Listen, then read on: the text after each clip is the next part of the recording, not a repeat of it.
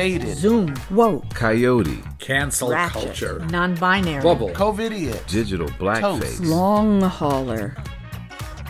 Words change. They mutate. Morph. Change tense. Change meaning, and new words are created. Old words fall out of usage. Expressions that everyone is using this week may very well fall out of favor in a month. And a paragraph that made perfect sense 5 years ago might sound really strange now.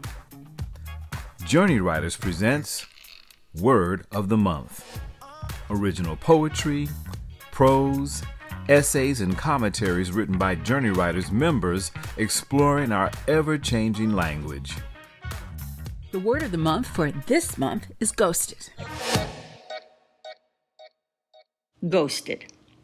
Nestled on a tree-lined street in this small New England town, the church did not look its age from the outside.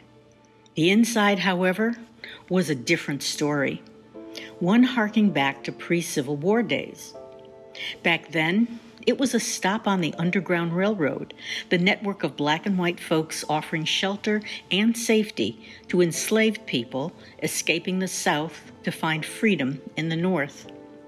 Today, it's a place where an aging, mostly white congregation shows up for Sunday services. So, why am I here on a Saturday? Because I'm ghostwriting a book to yank the church's activist past into its quiet present. In other words, to zhuzh it up. I opened the door, stepped into the sanctuary, took 3 steps down the aisle, and was immediately overcome with vertigo. Suddenly, there were 2 of everything side by side, blurred like a ghost image of reality. It only lasted a second, but it rattled me. I closed my eyes to clear my head, and what I saw when I opened them went way beyond rattled. Standing in front of the altar was an apparition, a spirit, an illusion. I could see right through him to the cross on the front of the altar. Was I hallucinating? "Good morning, sister," said this ghostly, well-dressed black man. "I assure you, you are not hallucinating."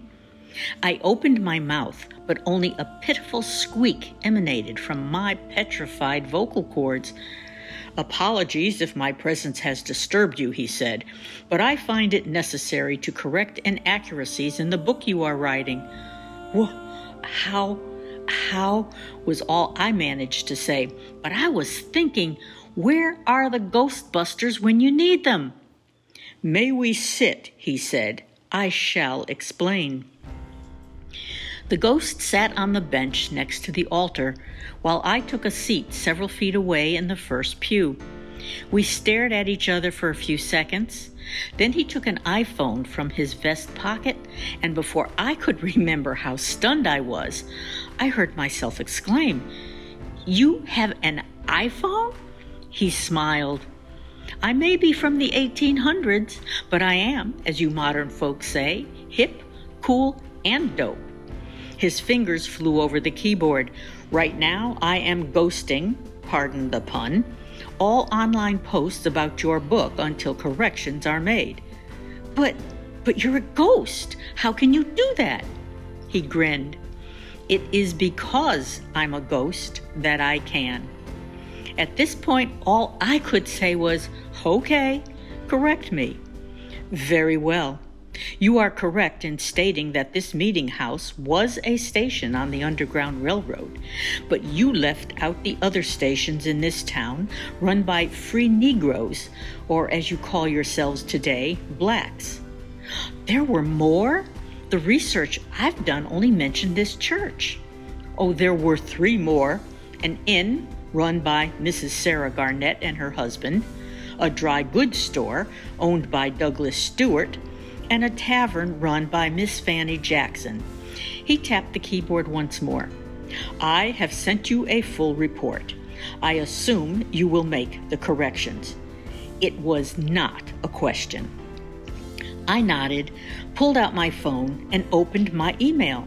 And there was his message, but when I looked up, Poof! He was gone, disappeared, vanished into thin air. No goodbye, no thank you for your time, no good luck with the book. Suddenly, the realization hit home, and I gasped, "Oh my God, I've been ghosted." This is Beth Gibbs for Journey Writers' Word of the Month.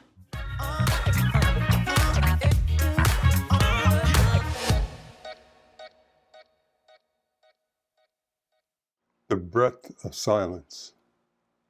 The breadth of silence is the desert sky at night. The breadth of silence is the moment after the first kiss. The breadth of silence is the pause in Barber's Adagio.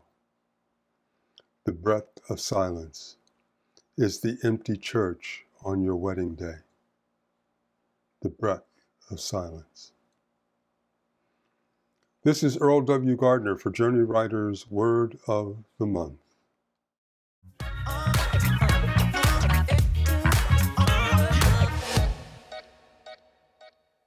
Ghosted.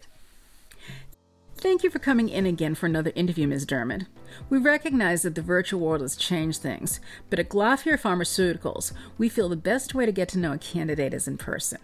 "It's my pleasure to be here," Cheryl responded, in a tone that she crafted to balance enthusiasm with professionalism. The interviews were long and grueling. First, she endured a behavioral interview where HR asked her questions like, "From your work history, name 2 mistakes you have made and how you resolve them, 1 you would do differently, and 1 you would respond to in the same way now." Then she reassured them that for the startup year of this new project, she was more than glad to work 13-hour days and no problem clocking in at 7 a.m. She proudly proclaimed that she was a lifelong workaholic who had no intention of going into recovery. She was quick on her feet and articulate, which wasn't common for scientists. She aced that interview. The subject matter interview with her potential supervisor was a breeze. She knew way more about biochemistry than him, and she demonstrated that without seeming cocky. Just as she was internally heaving a sigh of relief, her would-be supervisor informed her that she was almost done with the process and all she had left was the writing prompt.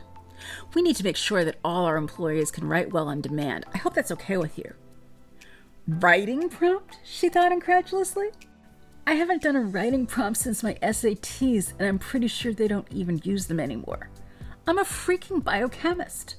I've published in renowned journals, and I have to do a damned writing prompt?"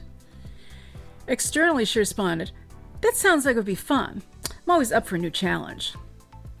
The prompt was, "Add a new scene to a movie you've watched." This should be easy, she thought. I've watched lots of movies. I think many of them could be improved. Lots of movies need improvement. Movies need improvement. Movies need scenes. Movies need new scenes. Lots of movies need lots of new scenes. I've seen lots of movies. Have I seen lots of movies? Have I seen any movies? What is a movie anyway? Do silent movies count? Have I ever really seen a silent movie? How would you add a scene to a silent movie without dialogue? The question spiraled. Cheryl's rational mind, along with her ability to breathe, had ghosted her. She forced some deep breaths, reached into her purse, and took a couple of her organic tranquilizers. "No," she said out loud. She left the room through the back door and exited through the stairs, not the elevator. She ghosted Glafir Pharmaceuticals, their 13-hour days, their 7 a.m. start time, without saying goodbye. This is Melissa Marshall for Journey Writers' Word of the Month. We hope you have enjoyed Word of the Month, presented by Journey Writers Incorporated. Our organization provides a safe, supportive space for writers and those who want to become writers to share their work and receive constructive feedback. For more information about Journey Writers, our twice-monthly workshops, and how you can participate in the Word of the Month, please visit our website at journeywriters.org. We'd love to hear from you. Word of the Month is made possible through a generous grant from the Betty Knox Foundation.